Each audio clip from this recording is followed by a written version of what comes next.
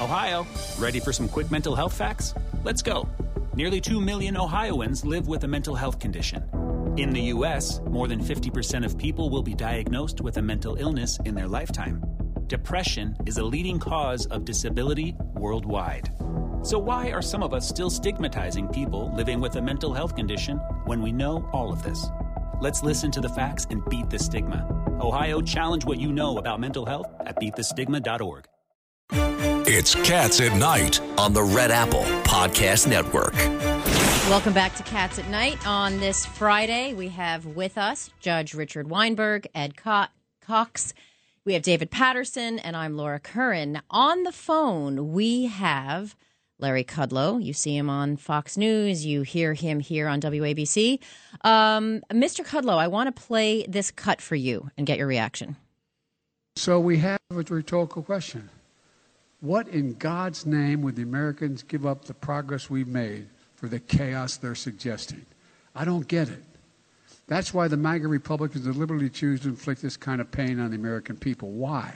Why? This nation has gone through too much. We've come too far to let that happen. I will not let it happen. Not on my watch. I will veto everything they send us. Larry, is he right? Is it unleashing chaos and catastrophe across our nation? Well, I don't really know what he's talking about. nor does he, Larry. Nor does he. I mean, it's a very bizarre quote. You know, all week long, he's been out there accusing Republicans, House Republicans, of destroying Social Security and destroying Medicare and defaulting on our government debt. And every one of those things is just a big lie. He keeps repeating it. I mean, I had Kevin McCarthy on the show, House Speaker. I had number two guy, Steve Scalise, Majority Leader. And I asked them directly.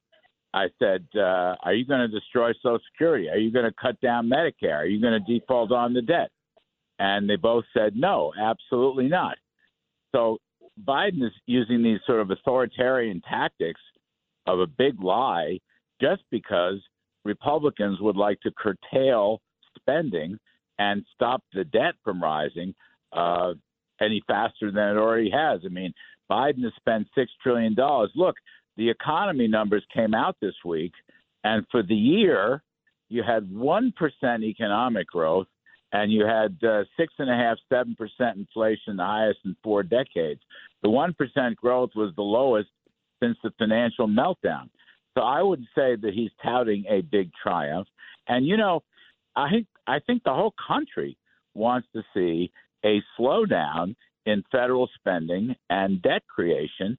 And Biden doesn't even want to talk about it. All he does is lie about what the GOP is saying. So I think this is a kind of bizarre tactic he's using, particularly because, let's face it, his opinion polls are sinking once again because of the classified documents scandal that he's gotten himself involved with.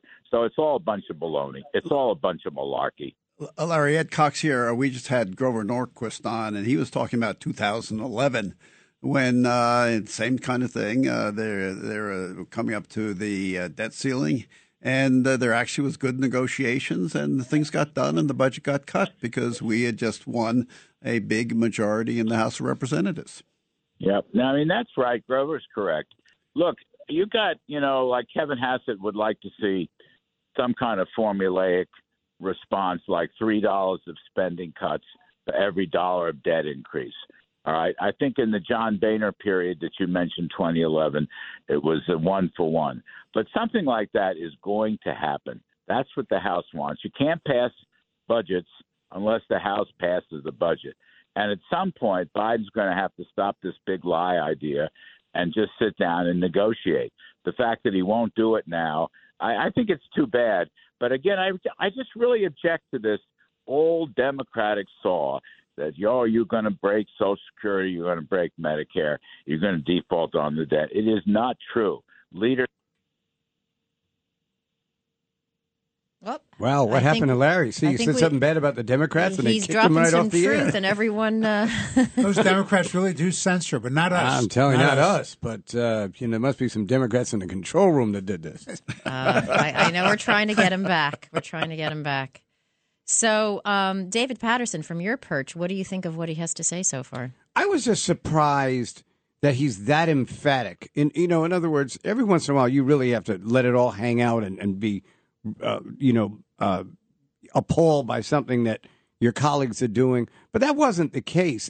It's almost repeating, as Mr. Norquist said, what went on in 2011. Biden was there at the time. So for him to react this way now is that this is something brand new.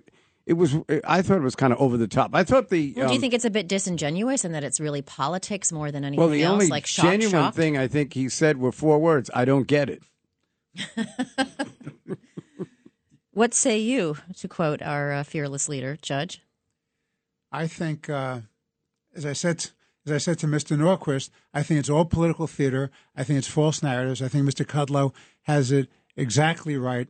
It's about a blame game. It's pushing grandma off the cliff. Let's have serious conversations about spending and taxes and regulation. All right. I sorry we lost you, Larry. We got you back. All I did was tell the truth, and you cut me off. That's right. You got to be careful with the truth. No, the truth you hear on WABC. We got your back. Larry, while you were gone, the operative phrase I thought from what the president said was 4 words. I don't get it.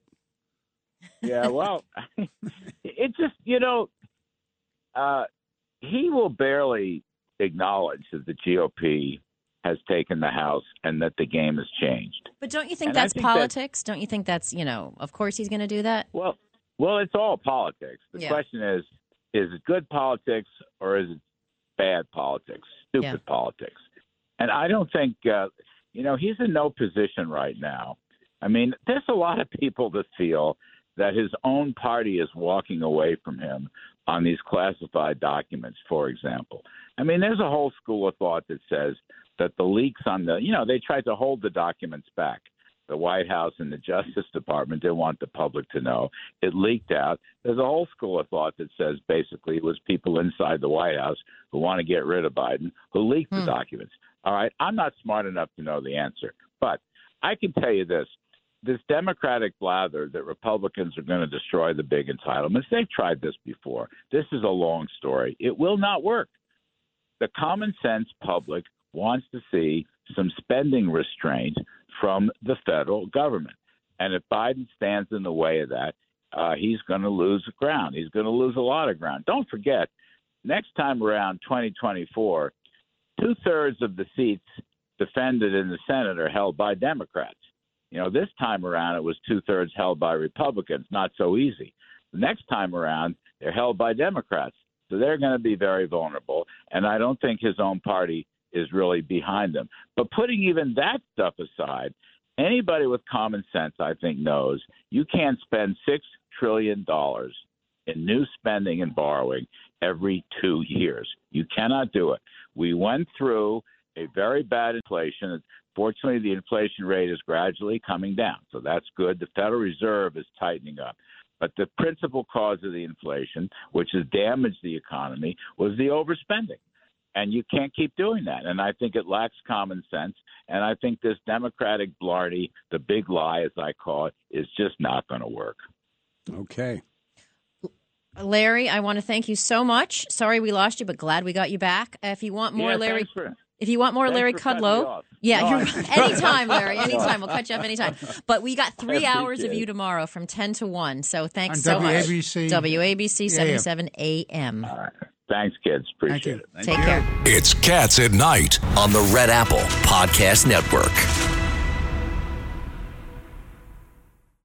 This is the story of the one. As head of maintenance at a concert hall, he knows the show must always go on. That's why he works behind the scenes, ensuring every light is working, the HVAC is humming, and his facility shines. With Grainger's supplies and solutions for every challenge he faces, plus 24/7 customer support, his venue never misses a beat. Call quickgrainger.com or just stop by. Grainger, for the ones who get it done.